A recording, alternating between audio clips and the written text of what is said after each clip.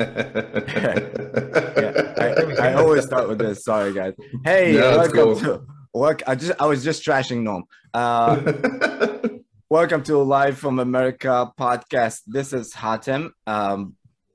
Waiting in Dorman, the owner of the Comedy Cellar, my partner, and he's never in time. I always have to mess it up somehow, but we'll see. Hopefully, will join us as we go. We'd love to hear from you. So, what topics you would like us to discuss, guests you want to see, you can contact us at Live from America podcast or at our website, livefromamerica podcast.com, and we will make it happen. So, here we go. Let's get started. Derek Humphrey is here, comedian and ex-Navy. You're Navy, right? Yep, former Navy, yes, sir. Yeah, ex-Navy and comedian and a good friend of the show and from Bushwick Bears as well. You know, producer sometime, you know, the Louis C.K. feud with Noam. We're discussing before the show how sometimes Noam doesn't always late when Derek is on the show, but we'll yeah, see. It's a grudge match. Do it one more time and it's not a coincidence. That's it's too many times to be. He's running out of relatives right now.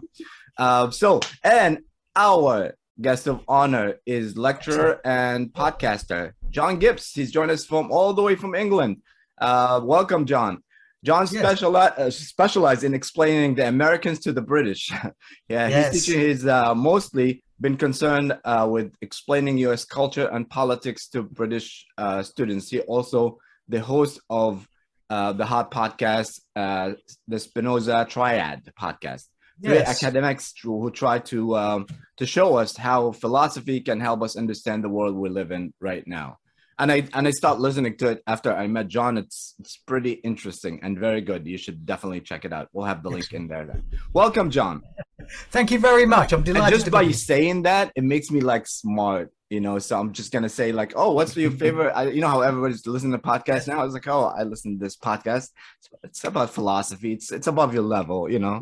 So it will make me look good. Welcome to the show, and thank you for coming. Thank you. I'm very delighted to be with you. Yes. So Derek, let's catch up a little bit. What's been up with you? Does the war bring you any? Because we discussed about how you had PTSD and all that. Does news and war and stuff like that bring you anything in your mind? Any memory? You know, I'll be honest with you. No, don't be. as a veteran myself, you know, we start talking about these sort of things like war escalation and stuff like that. I find myself almost kind of like, I wouldn't say hiding my head in the sand. I mean, I'm a little bit versed in it, but it's definitely brings back a lot of memories and a lot of concerns, of course, you know? Yeah. And so I'm definitely not keyed into it to the degree that a lot of other people are, because it does bring up those sort of feelings. Yeah. But, you know, obviously I'm very concerned about it. You know, I was watching the show Shooter. With Ryan Felipe. Yeah, you know, the movie came out first, I think, or Michael Book. But you know, you learn a lot. But one of the things that was, you know, that stopped me was the amount of veterans that commit suicide daily in a daily basis and all stuff. I know this is not our topic, but we're gonna jump in. But I want to cover it quickly. And I was wondering, when you see stuff like this, you know, does it trigger anything in your mind? No, I mean, and also to be frank, like.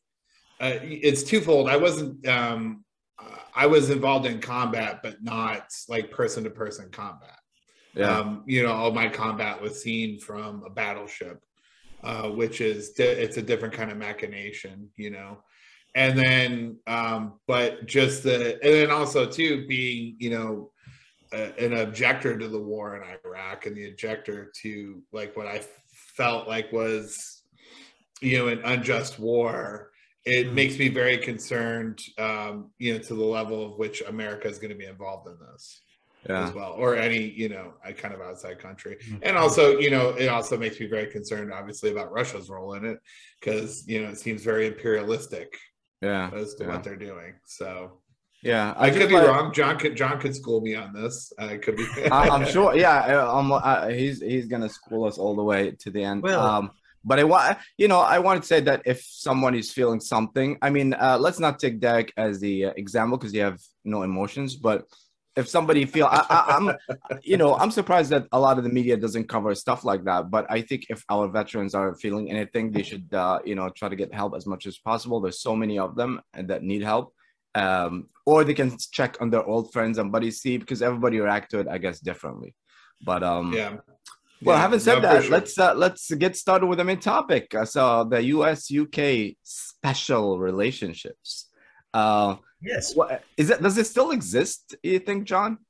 I think it's one of those ideas which exists in the mind of the British from when they want to think it exists.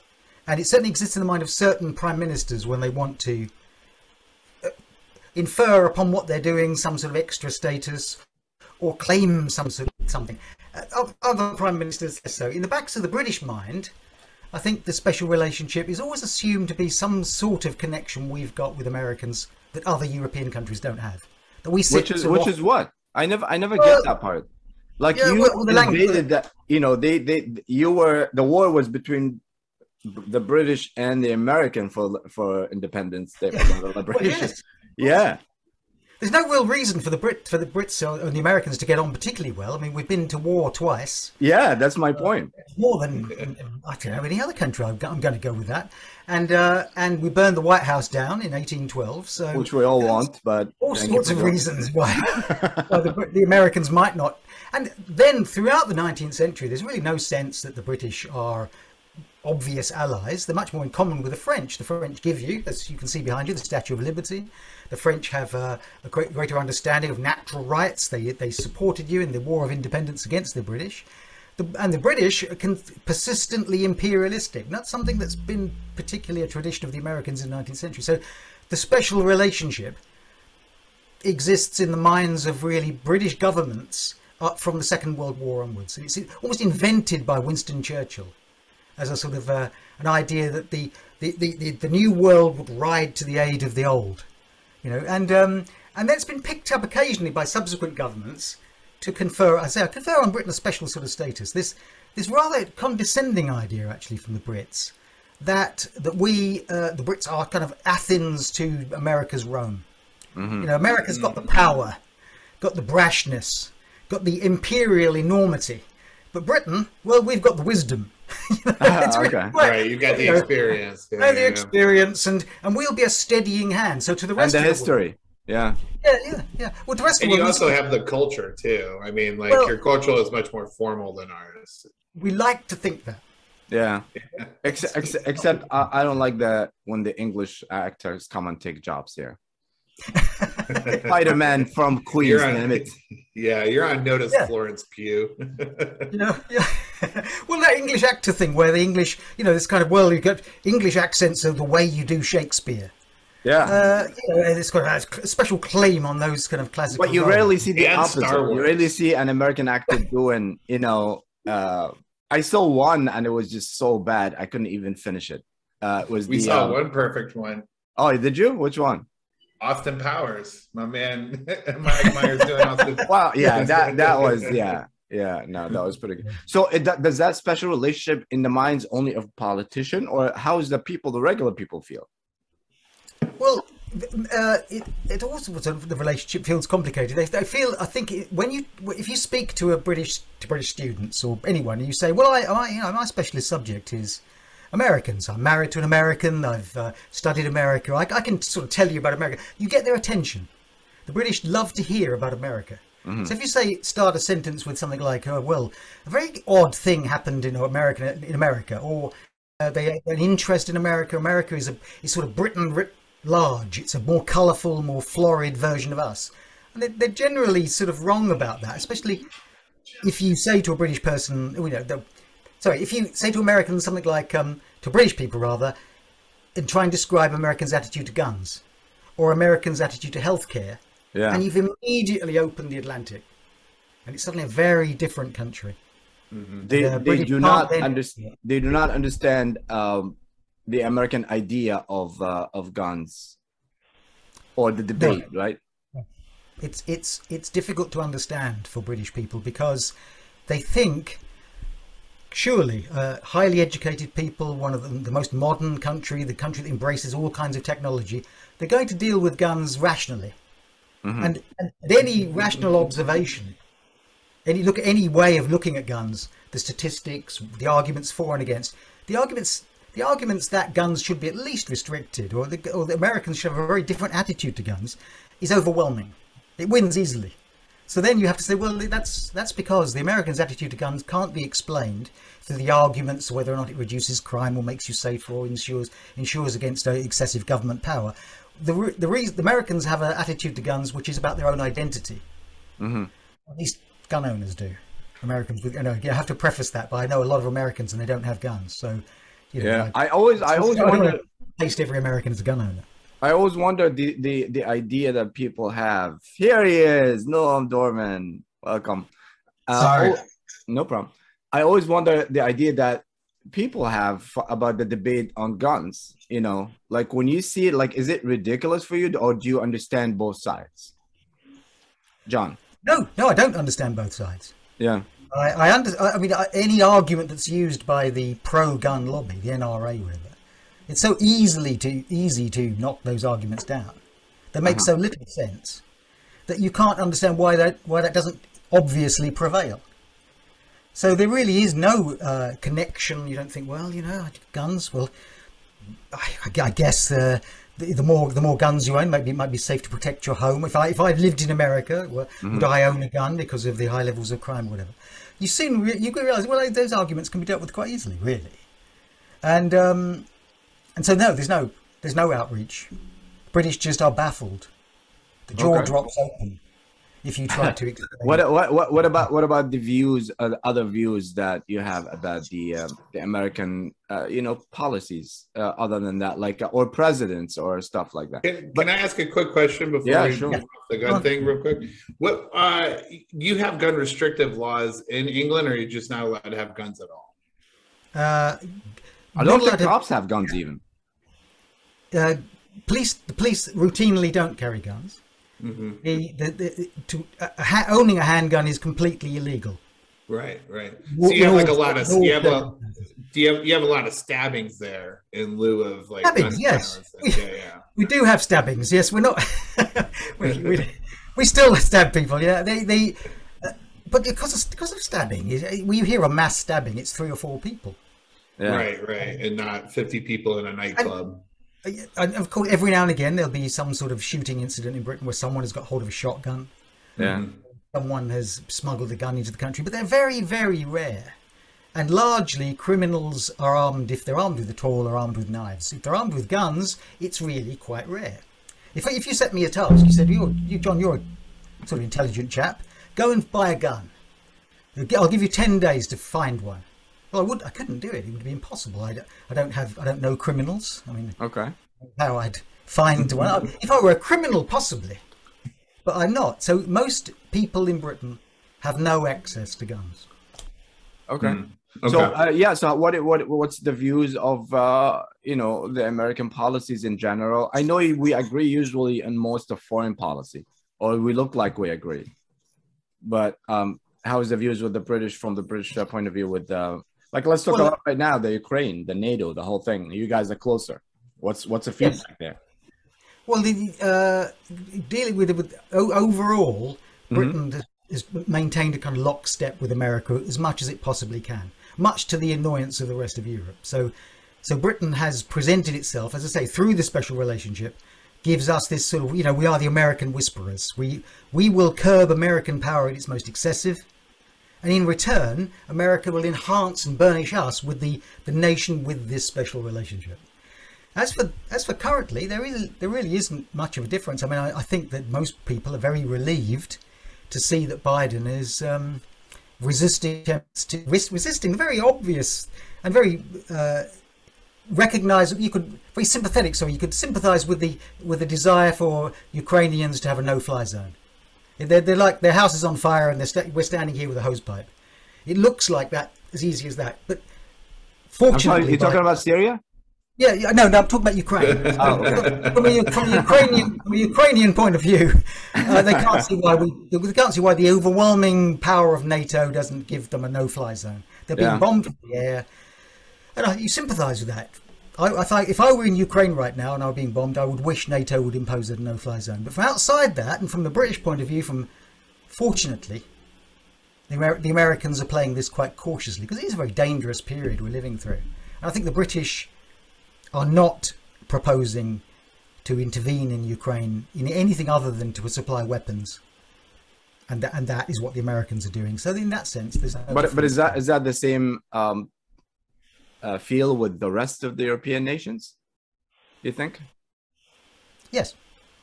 Really, I heard there's some argument with Germany, Italy. They're not on the same page in a way. One of the things Putin achieved is a European unity that hasn't been seen for a long time. Up until recently, the Germans were paying for and building the pipeline. I've forgotten the name of it now, but the pipeline that was ready, built, cost billions. And the Russians generally thought the Germans wouldn't not use that. They'd invested billions in it. The Germans were Germans' attitude to Russia has always been the best way to deal with Russia is engage with them, trade with them. Through trade, you make the Russians dependent on Europe, and you keep them on side. It goes way back to the 1960s, Willy Brandt and Eastern politics. They said if you set up two mutually antagonistic powers against each other in the Cold War, you end up with World War III. The Germans said, we can reach out to the Russians. They're people like us. They want to trade with us. They've got things to sell, and even the Soviets. So the German policy, right up until recently, you'd imagine that, and I think I'm sure Putin banked on it, was that the Germans would split from the Americans, and they would emphasize caution. Well, Germany said it's going to, for the first time ever, absolutely, Donald Trump couldn't get them to do it, increase their spending power, increase their spending on armaments to unknown levels, historic levels. The Germans haven't spent this much, or proposed to spend this much on weapons since the end of the Second World War. And they've sent weapons to the Ukrainians. They've never done that before. The Germans absolutely don't do that. So no, there's across Europe there's unity. Surprising. I think the most surprised person is Putin. So if I can ask another question here, what do you suppose then? I mean, what do you really make of what Putin's saying? I mean, I read a lot, but I just want to know your opinion. What do you make of Putin's intentions then? Like of what he stated as to why he's invading the Ukraine and whatnot. What's your take on it? Well, I horribly suspect that he is acting very irrationally. Right. Yeah. And that his belief is something along the lines of his legacy. He's been in power a long time. His sense of ancient Russian identity, rebuilding the Soviet Union or rebuilding Imperial Russia, and Ukraine is the ancient historical heartland of Russia, and he wants to bring that within. I fear that's true. What I hope is that there's some small sort of, he's a much more cynical character than that, I hope, and at some point he will say, well, I've gathered that I've made a corridor through from the Donbass region down to the Crimea, maybe linked up with Moldovan Russians, as it were, the breakaway bits of Moldova. Maybe I'll do that, and that's good enough. I'll then turn to the Russian people, declare a great victory. This is what I intended to begin with, cover up the thousands who had died, and then he would have achieved something. He would have extended Russia. Sure. But I fear that's not the case. I fear he's irrational. Right, Norm, what's your thoughts? What's that? What's your thought? On Russia? On the current situation in Putin, yeah. I know you like him, but no, Putin and Trump are like they golf together. No, Trump and Putin. I mean, I hear various people saying various things, and I don't think anybody really has any opinion that they can demonstrate. There's various gut feelings that people have about which all involve a different estimation of how rational he is, how bitter he is, how far he's going to take it, and nobody really knows. Would he use a nuclear bomb? I mean, even that chance is less than zero. What I do wonder, not that it matters so much, but I keep wondering about it, is whether or not. So we didn't do very much to show that we were serious about resisting him when he started the buildup, and essentially that boils down to we were afraid of doing anything that could escalate into a nuclear war. I believe that in the end, I mean, if he were not a nuclear power, we might have seen a different level of intimidation that we presented to prevent him from doing what he was doing. And it's just interesting, this kind of action versus inaction bias, that in the end, we're much closer to a nuclear war now through our inaction than I think a brazen threat to him. You make one step over this line and we're going to unleash whatever we feel like against you. That would have seemed very, very dangerous to do. But in retrospect, that probably would have been less risky of a nuclear war than the situation we're in now. You know, I can't prove that, but that's my gut feeling. Yeah, I think the trouble is with that argument is that it's always a hindsight argument. In hindsight, it's always better to have stood up to people. Yes. When they called you bluff, you wish you'd been tougher. You know, the great thing that dominates Western thinking in the last 50 or 60, 70, 80 years, since the end of the Second World War, has been the failure of appeasement. But generally speaking, being cautious and being moderate is probably the best thing, because if you, except when it doesn't work, and then you wish you'd been tougher. That's right. Yeah. No, I really think straight until it doesn't work. I put it in a very similar way to what you just said last week. You know, that showing strength is almost an opposite formulation, but the same thing. That showing strength is almost always the best policy, except when it doesn't work. In which case, yeah. And I'd say it's if the consequences of showing strength and your bluff being called. Yeah. Then you really wish you hadn't, because you have a desire. It's a bit like the last great. Well, I don't know. There's been how we got out of the Cold War without a nuclear war. I don't know, but we did. It reminds me a lot when I get into a fight. Like if I'm just talking, the other person think, well, maybe he knows karate, maybe he knows something. You know? Yes. But once I take an action, it's like, okay, this is gonna be an easy one. But Mr. Gibbs, let me just look, maybe there is a middle ground that. We did more than threaten action. We actually made it very clear that he had nothing to fear. Don't worry, whatever we do, we're not going to do anything militarily. And we weren't very aggressive about arming them to the extent that we could have armed them. And, you know, that should have done a little bit more. That wouldn't have been that risky. And we didn't have to tell them we would do nothing. And you have to wonder if I know it's hindsight, so would be actions that would have prevented 9/11 have been hindsight, but there were certain people who were calling for those actions, and maybe they were lucky they turned out right, but they were also on firm logic. They weren't just, just throwing stuff out there. They had a line of thought that applies, and they turned out to be correct. And so were there people with Putin. But you wonder if we had put some sort of tripwire there, not a tripwire that we promised so much, but some that he really suspected could get him into big trouble. And at the same time, back channel had offered him something that he could call a victory, like this corridor that you said, or some sort of, taking missiles out of Turkey, like we did in the Cuban Missile Crisis. That like if one of these, I know you probably don't like Henry Kissinger, but you probably can concede that he's a great strategist when it comes to this stuff. You just wonder if a Kissinger would have handled it exactly as we did. And, all of history. This is why history is interesting to study. Everything can be studied as counterfactual things. Of course. And just to say one of the things, one of the assumptions you always hear about in history, like what's his name, Mearsham has this whole theory how we could avoided all this if we had just not made noises about expanding NATO and blah blah. And he may be right. But there is also this kind of assumption to all these guys that somehow the human race could be made peaceful and achieve, comedy and utopia. But there is something also about this which just says it's inevitable, one way or another, no matter what you do. The human race is just violent. And every often bad, shit hits the fan.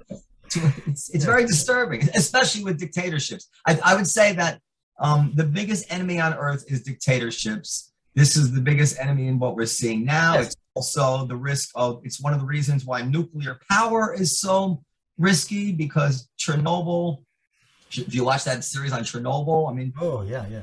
In every aspect, everything that a dictatorship touches turns to shit, excuse me. And even this comparison of the Monroe Doctrine to Russia, it is very compelling. It's hard to talk your way out of that. But then, one side is on the side of people being free and living fulfilled lives. And one side represents a sovereignty that is not that of a single thug, but of an actual community. And the other side represents essentially colonialism or whatever you want, despotism. And the people who wanted to join NATO because they actually were threatened by a cyclical Russia, which yet again was probably going to, put their thumb on them. So I don't know if the Monroe Doctrine is really a fair comparison, but it does throw you back on your heels when you try to explain to someone why. Yes. I completely agree with what you said there about dictatorship. Dictatorship is a really terrible idea, and whether it gets the trains to run on time or the streets are clean, it's really an appalling way of government. And we can see it playing out in front of our eyes, that Putin may actually not know what's going on himself. It's possible. Again, that's just a guess. But maybe he doesn't know not being informed how bad, because who's going to be brave enough to tell Putin it's going badly? And before that, when he looks into the possibilities of invading Ukraine, he's been continually told it's a very good idea, excellent idea.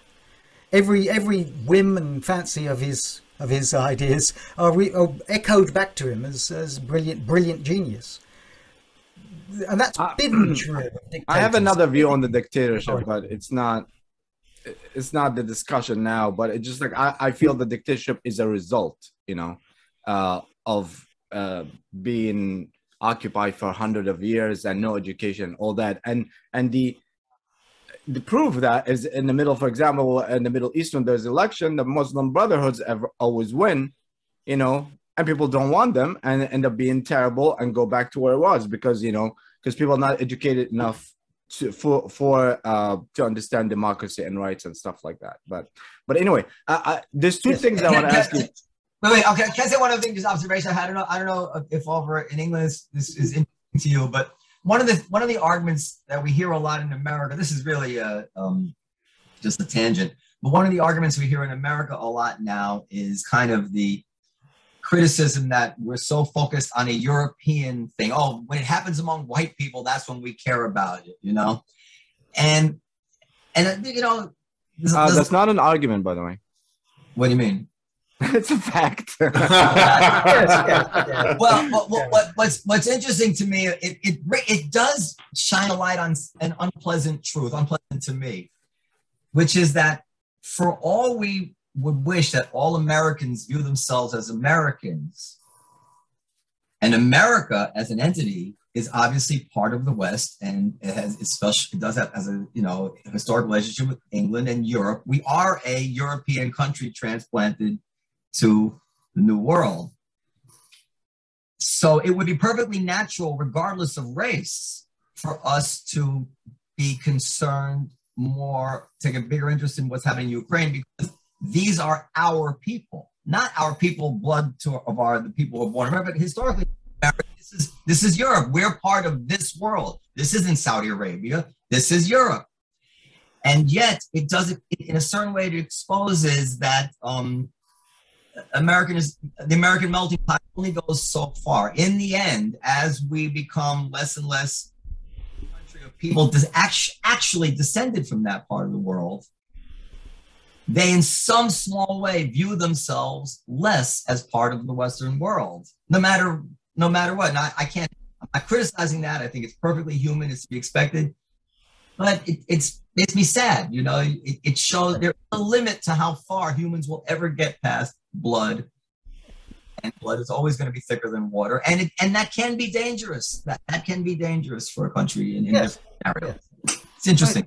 Yeah, it is the power. It's the power, isn't it, of meaning and symbolism. I mean, for reasons that defy logic, Putin thinks that the Ukraine is the spiritual heartland of the old Russians. It's just nonsense. It's a fantasy, and you're absolutely right about the Ukrainians. 1 million Ukrainians heading to 2 million Ukrainians have headed out of Ukraine into Europe. Well, apart from the Germans when they did take in very large numbers of Syrian refugees, the Europe has been much less receptive to other refugees. Now, true, they're coming across an immediate border. They're mostly women and children. They would elicit a certain sympathy anyway. But they are white. You're absolutely right. Yeah. And there's a feeling of they're like us. And there's a sort of unity of sympathy, which is a little bit troubling, but understandable. I mean, even from the coverage, from a lot of things, but I think we'll of course, just the opposite. But nobody begrudges Black Americans extra concern for what happens in Africa. That we completely understand. Although it's the flip side of the very same thing. Yeah. We don't say to them, "You're an American now. What do you care about Africa?" You know. Yeah. Well, yeah, it's unfortunate. We humans like people that look a bit like us. That's right. When a plane crashes and you hear there's 50 Americans on board or 2 Americans on board, it's more that gets your attention more than if it was the other side of the world. Yeah. So, John, two things that I want to discuss. That it's been a little discussion here in the U.S. One is if Trump was the president, things would have been different, and the second one that Putin was, Ukraine and wanted to join NATO, so he was threatened. So really, he was what he did was a reflection to Ukraine being a puppet for the U.S. So these two things are going on here a lot. What's your thoughts in this discussion? Well, the first one about Trump, would they have done this if it was Trump? Now, clearly, many a Trump supporter might say something along the lines of, well, Trump, a tough character, unpredictable. Yeah. Would he be doing that? It's a bit like Ronald Reagan played on the idea that when Carter and the hostages were held in Tehran, that if Ronald Reagan were president, they wouldn't have dared to do such a thing. I suspect that actually, for a start, we'll never know.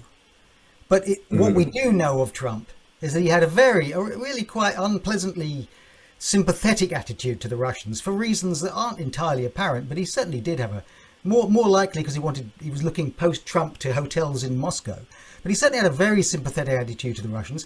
And while Trump was around, the Russians saw a receptive, friendly president in the United States, which encouraged them possibly to not get involved in military because America was doing it for them.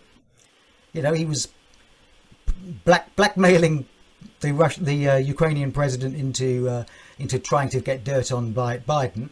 It was let the American president do what he does might have been Putin's attitude. So we'll never quite know. There is a sort of madman quality about about Trump that you might think, well, he is unpredictable. The one thing you can say about Trump, he was predictably unpredictable. What exactly he would do would be uncertain. So can I just say, let me tell you well, at least the first part of what you said, why I don't know that you're wrong, but if you're wrong, let me tell you why I'm pretty sure this would be why that you would be wrong. It's unknowable.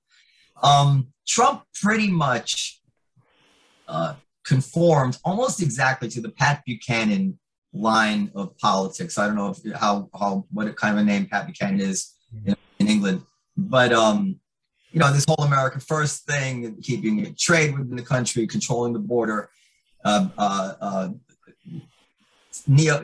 quasi-isolationist points of view, all of it, and Pat Buchanan's view on Russia, and Pat Buchanan doesn't have hotels there, has been sympathetic to Russia all along. So it would not be surprising how closely Trump aligns with Pat Buchanan that Trump was sympathetic to Russia. And I will say one word in Trump's behalf about this. The madman theory, nobody knows. Trump came into office wanting to strike some kind of grand bargain with Russia. The notion that Crimea, not now, sweetheart. that Crimea sanctions, if we're going to have sanctions against Russia until they withdraw from Crimea, we're going to have sanctions till the end of time, and that a permanent antagonism between Russia and America is dangerous for the world.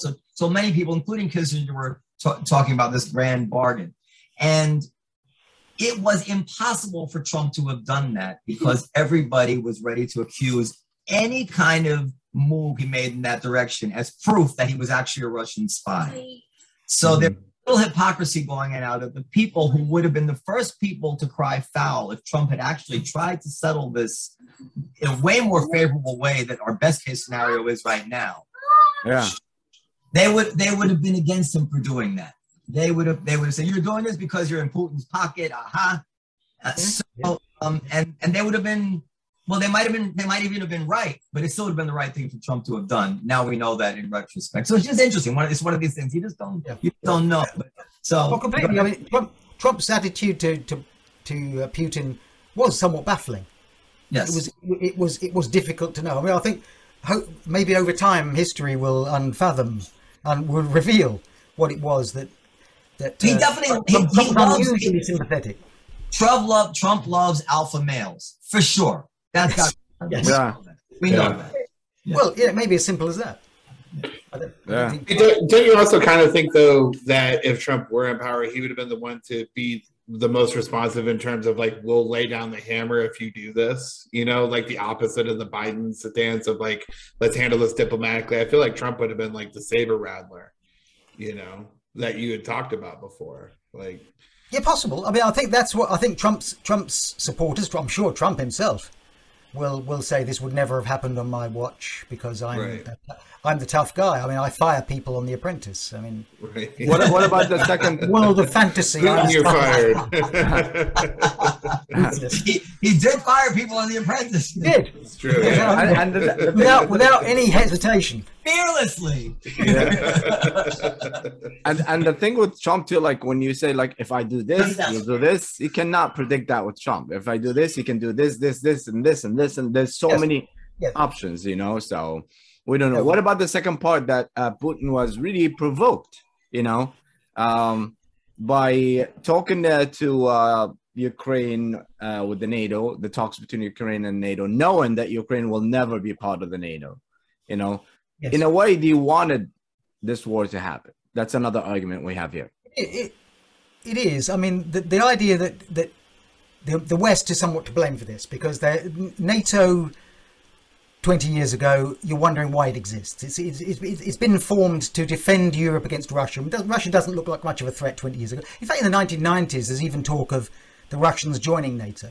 So NATO keeps getting bigger, but it's not sure what it's for. It gets involved in wars in Afghanistan. It gets involved in wars in Bosnia and so on. It's not their fault. That's where all the wars are. Say it again. I said it's not their fault. That's where all the wars are. Yeah. So it's a big military alliance which is defensive but doing very undefensive things. Yeah. So it had an identity crisis, and it keeps getting bigger. Yeah. So the argument goes that NATO expanded to the point where it's provoked it's a reason for its own existence.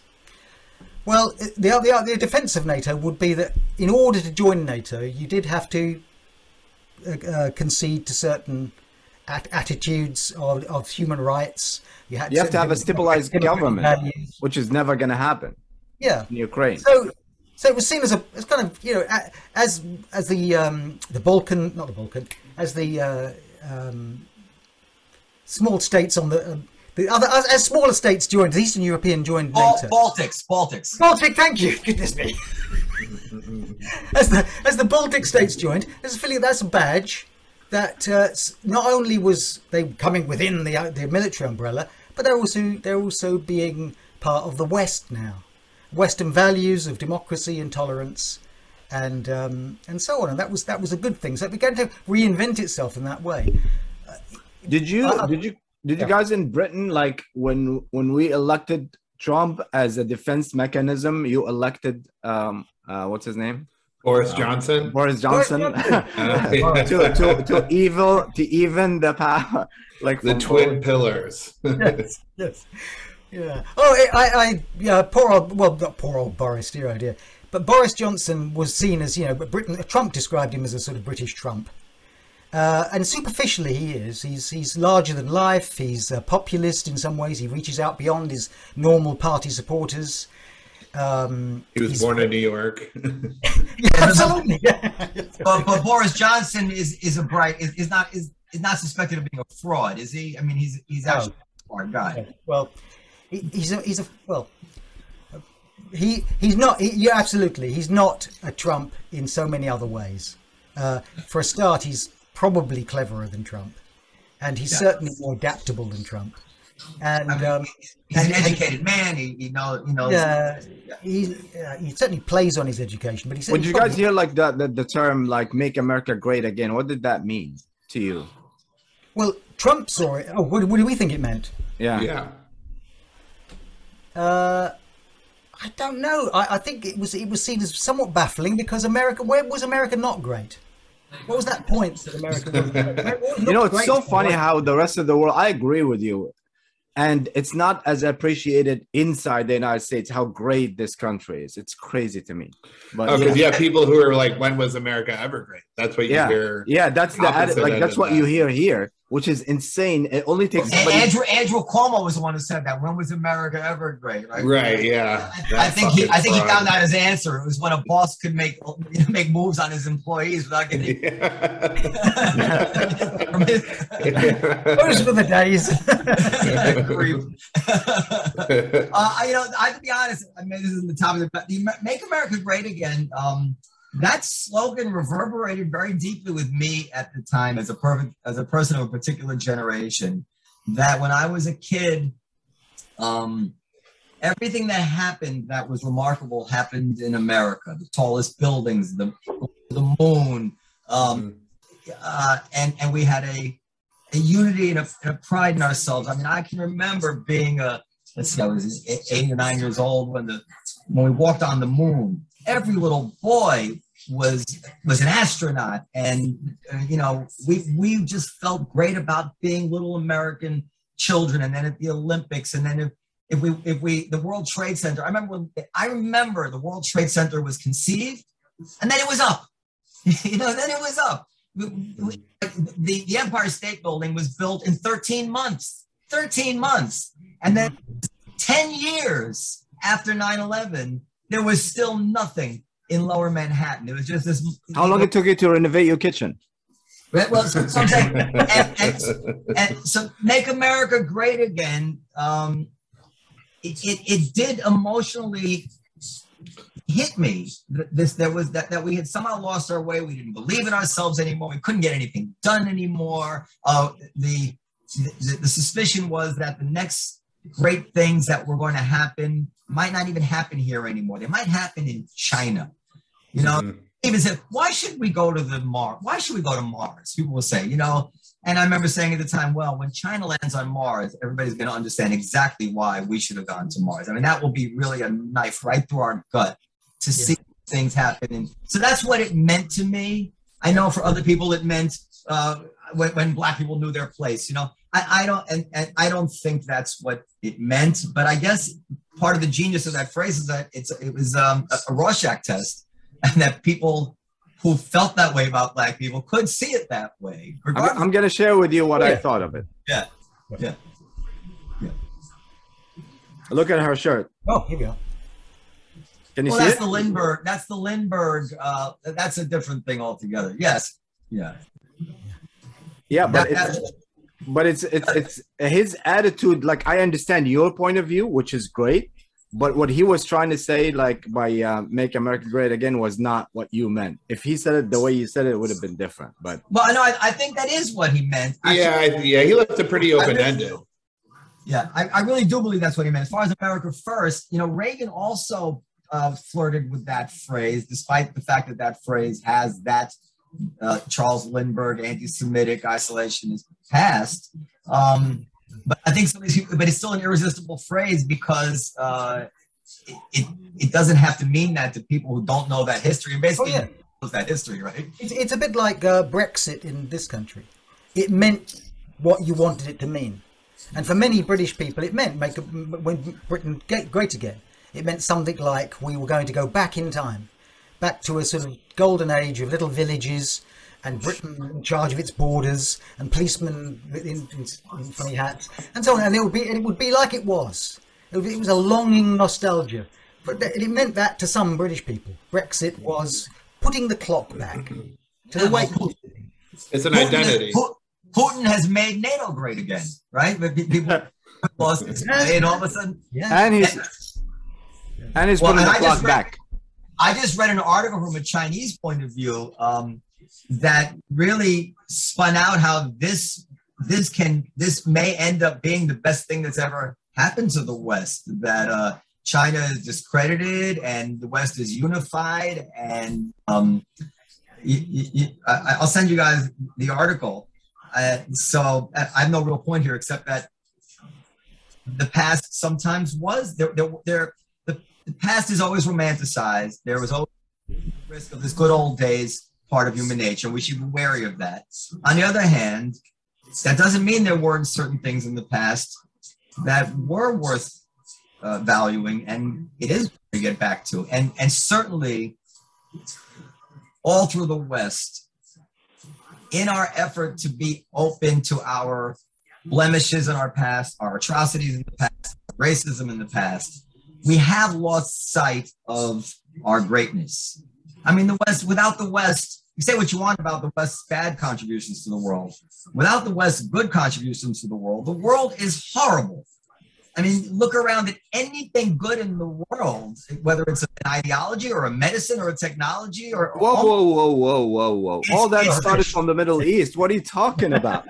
Every single thing you just mentioned started from the Middle East until the 100-year war. I get it. But exactly our effort to give more credence to that point of view than it probably deserves. We have lost our confidence as a people. And it's caused us to tear us apart at home. America's coming apart at home. Again, I would say to Americans, it's a great country in the sense, and it never was not that. The feeling of malaise, the sense of kind of things were drifting, was understandable. Lots of the Western world felt that. Especially after the oil shocks of the 70s, a sense that the old economic models didn't work, that there was a rise of... if only a few years ago, the great challenge to America was Japan. Somehow they made cars better than America, and that was an affront to America. America made the world's cars, made the world's best cars, and all of a sudden, no, Japan actually made ones a whole lot better. And there was the feeling there that, well, actually, what was happening was America was conquering the world. It was conquering the world with capitalism. It was conquering the world with market economics. It was conquering the world with its soft power. Hollywood. It's the Hollywood. Yeah. While America is often in the Middle East, if you walk on the streets of Cairo and ask people who the great problem country in the world is, they'll often say America. But you ask them where they want to live, it's often America. Yeah. America is massively admired in all sorts of ways, even though there are military powers rising. One of them is China. But who wants to live in China? Yeah. Would you immigrate to China? Even with it. I mean, I'll go for a visit, but I think that the English should be the last. English should be the last people to make fun of Trump for make Trump great again, because you call yourself the Great Britain. That's in your name. Who calls himself great? Oh, the whole country. It's a real burden. I bet the feeling of the British Empire, they'd lost the empire, yet to found a role. They're always looking, the British are habitually looking back. And again, one of the roles they found was to be America's special friend. Yeah. That was a shame for Britain, because it got us involved in all sorts of difficulties with other European countries, and of course got us involved in the Iraq War, which of all the prime ministers post-war, Tony Blair was the one who thought he understood and could manipulate the Americans, and was the most fooled by that. Mm-hmm. He thought he had. You can't mess with Dick Cheney. Dick Cheney is just. I put in the chat for you guys this article I saw in a Chinese website of some kind, but people at home, you can Google it. It's the U.S.-China Perception Monitor, whatever that is, and the headline is "Possible Outcomes of the Russo-Ukrainian War and China's choice. It's a pretty interesting article. And before you read the article, make sure you have an antivirus in your computer before anything. And now you've been swinging, but you finally hit one hot time. By the way, the word "great" in Great Britain doesn't mean great. Like I know, it's a joke. I'm using the word. You really think I don't get it? Yes, I really do. That's how low known things of me. Which That's what I thought it meant. You have a point, but I really knew that one. Just like make it sure. I want to back to America. I was gonna say one thing. So when Hong Kong was protesting, they were carrying American flags. I remember, and that I found that moving, and I lamented that. First of all, most Americans didn't even know that was going on, that Hong Kong was carrying American flags, and they would have, and most Americans, or many Americans, especially left-wing Americans, would have been shocked.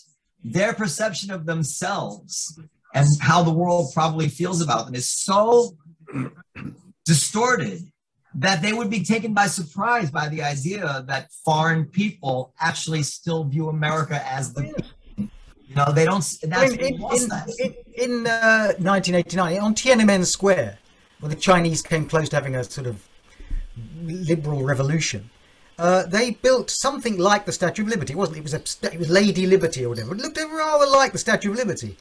And America continues to inspire people in the sense that it's a great experiment. It's the great experiment in democracy. What would a country based on radical liberty look like? Well, by the way, the Statue of Liberty was going to Egypt first. FYI, the Statue of Liberty was going to Egypt first, but of course, the Jews made some calls and went to. Thank God, the Jews saved America yet again. Anyway, yeah, appreciate that one. The best analogy I see for all this stuff, I've made this before, is that of a microscope. You can see the defects in something that's really defective, just with the naked eye. And then you clean it up, and you put it under a microscope, and you double the magnification, and you see it looks just as bad. And you double it, and you clean it up, and you double it again. And before you're at 1024 magnification, and it still looks as bad as ever. And if you just look through the microscope, you really don't realize what you're reacting to is nothing. And this is where America's at now. The things that we react to, somebody made an ethnic joke. This becomes our headline in this country for a week. We've lost all perspective. Everything we see is through this magnified microscope, and we have no concept anymore of what the thing on the slide actually looks like to the rest of the world. Except I would only take exception to that in the one respect, that one thing that America has become greater at is being honest about its own history. And in the 1950s... It's getting there. It's not... being more honest. Yeah, it's pretty good. Thank God for Netflix and some documentaries. But.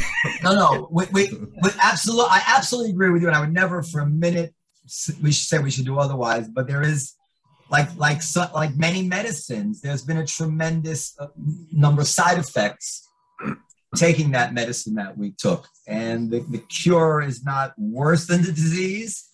But the cure has brought us substantial misery along with that ameliorative thing. I mean, there was a riot demonstrations in the city of Bristol, and they tore down a statue of Edward Colson.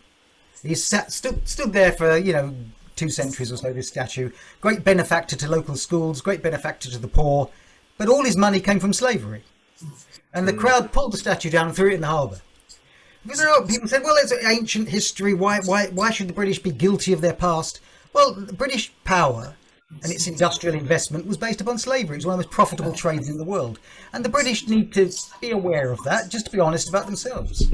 Yeah. And it helps them become a better nation. But my friend Coleman Hughes made the point when he was talking about this, that it's gotten so far that Americans who are concerned about that stuff are more concerned about slavery in the 1800s, far more concerned about slavery in the 1800s, devote much more intellectual energy to slavery in the 1800s than they do to the rampant slavery going on today in the world. That's remarkable. That's a great point. But if you think about it, there is a lot of slavery in the world, a slave trade in the world now, and people who are concerned themselves with that issue don't spend any time on that. Yeah. So, yes, I agree. The tendency to try and fix the problems of the past in a way that allows you to forget the problems of the present. I think that's true. But what I fear, human nature being complex, is that part of what fuels that focus on slavery in the past is the pleasure of the resentment of it. I don't know how to explain that, but that is the way people are. There is a pleasure to be taken from bringing America through it for its past and for its hypocrisies. That is, the same satisfaction is not to be had by focusing your life on Mauritania and the African slave trade going on today. So human nature is very, very complex. I mean, most of what is considered woke and canceling, I see really as just a license for being a bully. Even if they're right about what it is they're complaining about, I think the first urge it's satisfying is it feels good to be a bully. And now now I have permission to get these people, I don't know. Absolutely. That's a moral posturing for sure. Yeah. Yes. And that's one of the things I'm very proud with this podcast and the conversation we have and stuff like that we constant about, against cancel culture, about speaking the truth and all that. And especially the part about America, because not being from here and traveling around the world, how, except the part when at 9/11, that was the only time that I was traveling. And I feel like people were like heated against America. But other than that, they always, wanted to do. John, I want to ask you something about the name of your podcast, and it's totally unrelated. Do you believe in God? Einstein said that the God he believed in was Spinoza's God. Yeah, because I don't know if you read my email. The name of his podcast is the Spinoza Triad. That's why. Spinoza Triad. I don't know. You should tell us about Spinoza's God. But I believe Spinoza was Jewish, correct? He was Jewish, yes. I want to make sure that point is known. Now, go ahead. You just want to take credit for everything. He was, however, excommunicated by the Jews of Amsterdam for Jesus was a Jew. What else do you want? Everybody what was Spinoza's God? Well, Spinoza's God, doesn't know that you exist, and Spinoza's God, is a simple, it's a force of good through the universe. It simply works through time to create life, but it doesn't know you exist. And when you die, you don't go anywhere. And there is this life and only this world in which you inhabit. So my understanding from it was like Spinoza is.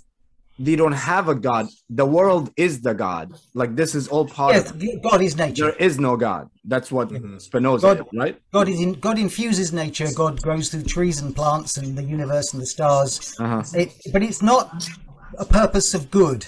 It's not going anywhere that we could hope would be a good purpose. It's simply a manifestation of the work that.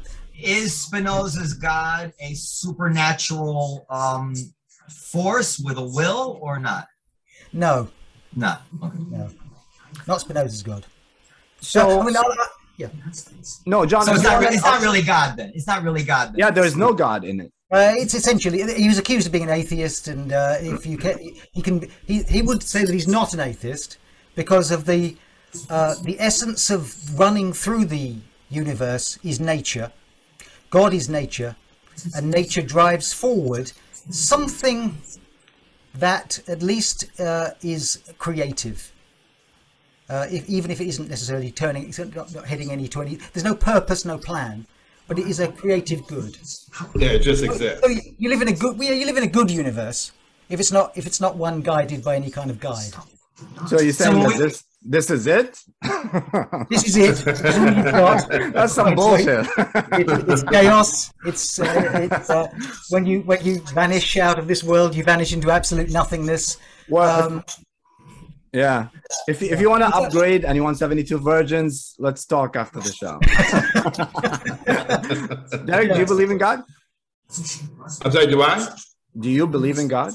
Yes, I do. Good for you. Yeah, thank you. I mean, along similar lines to Spinoza, but I don't think there's like the old Santa Claus in the sky sort of fella or anything like that. But I'm very respectful of everybody's religion, Of course. even yours, Adam. No, of course. We all respectful other people's religion when we're recording. I don't believe in God, and I don't think I understand Spinoza's God well enough to know whether I think that changes anything in my mind. I mean, I acknowledge that there is nature, and there is forces in the universe that are that respond to the laws of physics, etc. If you call that God, then that's that it exists. But I don't think that's what somebody's asking me when they ask me if I believe in God. No. Right, yeah. But anyway, the podcast is awesome, and people should listen to it. Thank you very much. Yes, we called ourselves. Sorry. Go ahead. We called ourselves the Spinoza Triad initially because we were the three of us, and we were trying to understand Spinoza's philosophy, and we talked about it for fun. And then we put the podcast out, and goodness me, other people started listening. So I wish we called it a more attractive title.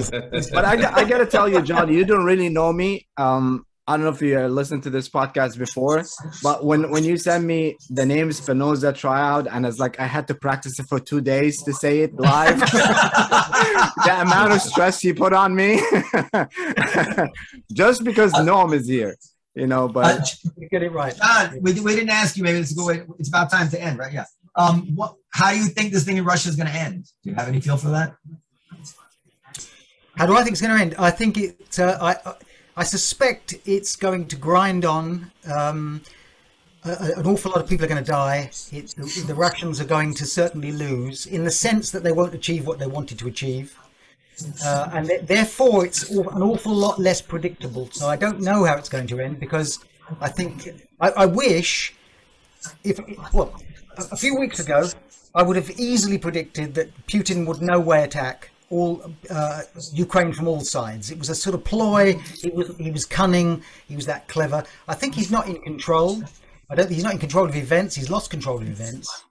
And therefore, I can't really say I know obviously I don't know what's going to happen. I can't really say I have a firm prediction other than it's going to get worse. You think he's going to lose? Yes. Oh, yeah. He's already lost in a way, because to absorb if his attempt is to absorb Ukraine, that's a fantasy. He's already lost that. He's lost the hearts and minds of the Ukrainian people. The numbers of troops he's put into the country can't hold down 40 million people that are against him and now largely armed. He's in for a long, protracted defeat, or a short, humiliating defeat. I mean, he thought he knew three things. He was sure of three things, in my opinion. He was sure that America wasn't going to get involved militarily. He got that right. He was also sure that whatever sanctions we came up with would be porous and unserious. He got that way wrong. And he was sure that his military would have an easy time of it in Ukraine. He got that really wrong. He got 2 out of 3 things that I think he thought were no-brainers. Yes. And he finds himself how does he get? I don't see. I agree with everything you said. He's already lost. The question is, how much has he lost? Will he come out and hide? Will he manage to stay in power? Nobody knows. By the way, this article I sent you before we disconnect, I hope you cut and paste it or something into something you can read it, because it's interesting. It talks about that, and it also makes the case that China might have to realign itself with America here for its own interests. Yeah, the Chinese are altogether a more cynical power, and altogether, everything in China is China first, and this is not good as far as the Chinese are concerned. And I think when they met together at the Winter Olympics, and they signed a sort of bond of eternal friendship, the Chinese were thinking gas and oil. They're thinking trade. They're thinking masses of resources in Russia. Very good move. I don't think they thought this at all. I think the Chinese are quite horrified. I don't know if you guys heard, I don't know if it's true yet, but like in the Middle Eastern news, there's a lot of news right now that Putin is recruiting a lot of fighters from Syria. I don't know if that's true. No, they volunteered. Yeah. So, all right. So last question, very important for John. Who's the next James Bond? This is the most important thing. And who's going to be the villain now? Are we back to Russia villain? Well, yeah, as a Brit, all villains in most films are British, which is very disconcerting. Yeah, it's not as good as before. The British accent is the accent of the effete villain, of the Yes. cold-hearted villain, and it's a real shame, you know. You like Calculating to think of villain, yeah. the calculating villain with an unhealthy attitude to cats or something. You know, it's sort of who the next James Bond is? Yeah, I don't know. James Bond keeps on going. There's the Tom Hardy. I'd go for. Okay. But yeah, he seems. Idris Elba, no? Yeah, he keeps getting talked about. That would be quite good. Yeah. He'd be a good James Henry Bond. Cavill. I think that's who's going to do it. Yeah, he's good. Who?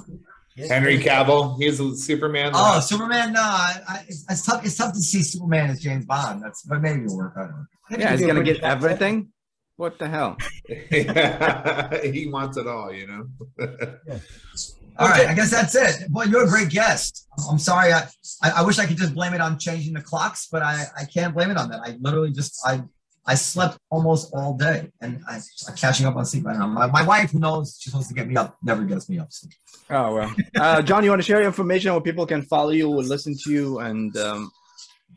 Yes, we are the Spinoza podcast. We are intermittent rather than regular. We get regular podcasts out when we can, but it depends on the three of us. Two of us still work, and we have it's myself, Dr. Richard Miller, who's a philosophy lecturer and doctor of philosophy. Dan Rowland. Dr. Richard Miller is also a coach in mixed martial arts, which is an interesting combination in itself. And so we often, when what we try to do is make philosophy applicable to ordinary events around us, and we mostly fail, but our ambition is big. That's pretty good. I use philosophy when I try to pick up girls too. But go ahead, Derek. What about you? You want to share your information? Yeah, you can follow me at Hump Derek. I'm going to be at the Bell House March 31st. Come out to that. And offline, John said he liked my comedy. Thank you. Yeah. Any news in booking Louis C.K.? Derek is still railing out there holding signs against Louis C.K. We'll never forgive him. Never. I pay to watch him. All right, guys. Well, thank you so much, John. Thank you for joining us all the way from England, and we appreciate it. We hope to see you soon if you come to the Yeah, US. you're great, John. Grab the China article. Grab the China article. Bye. I grabbed it. Take care, guys. Thank you. Later, guys. Thank you.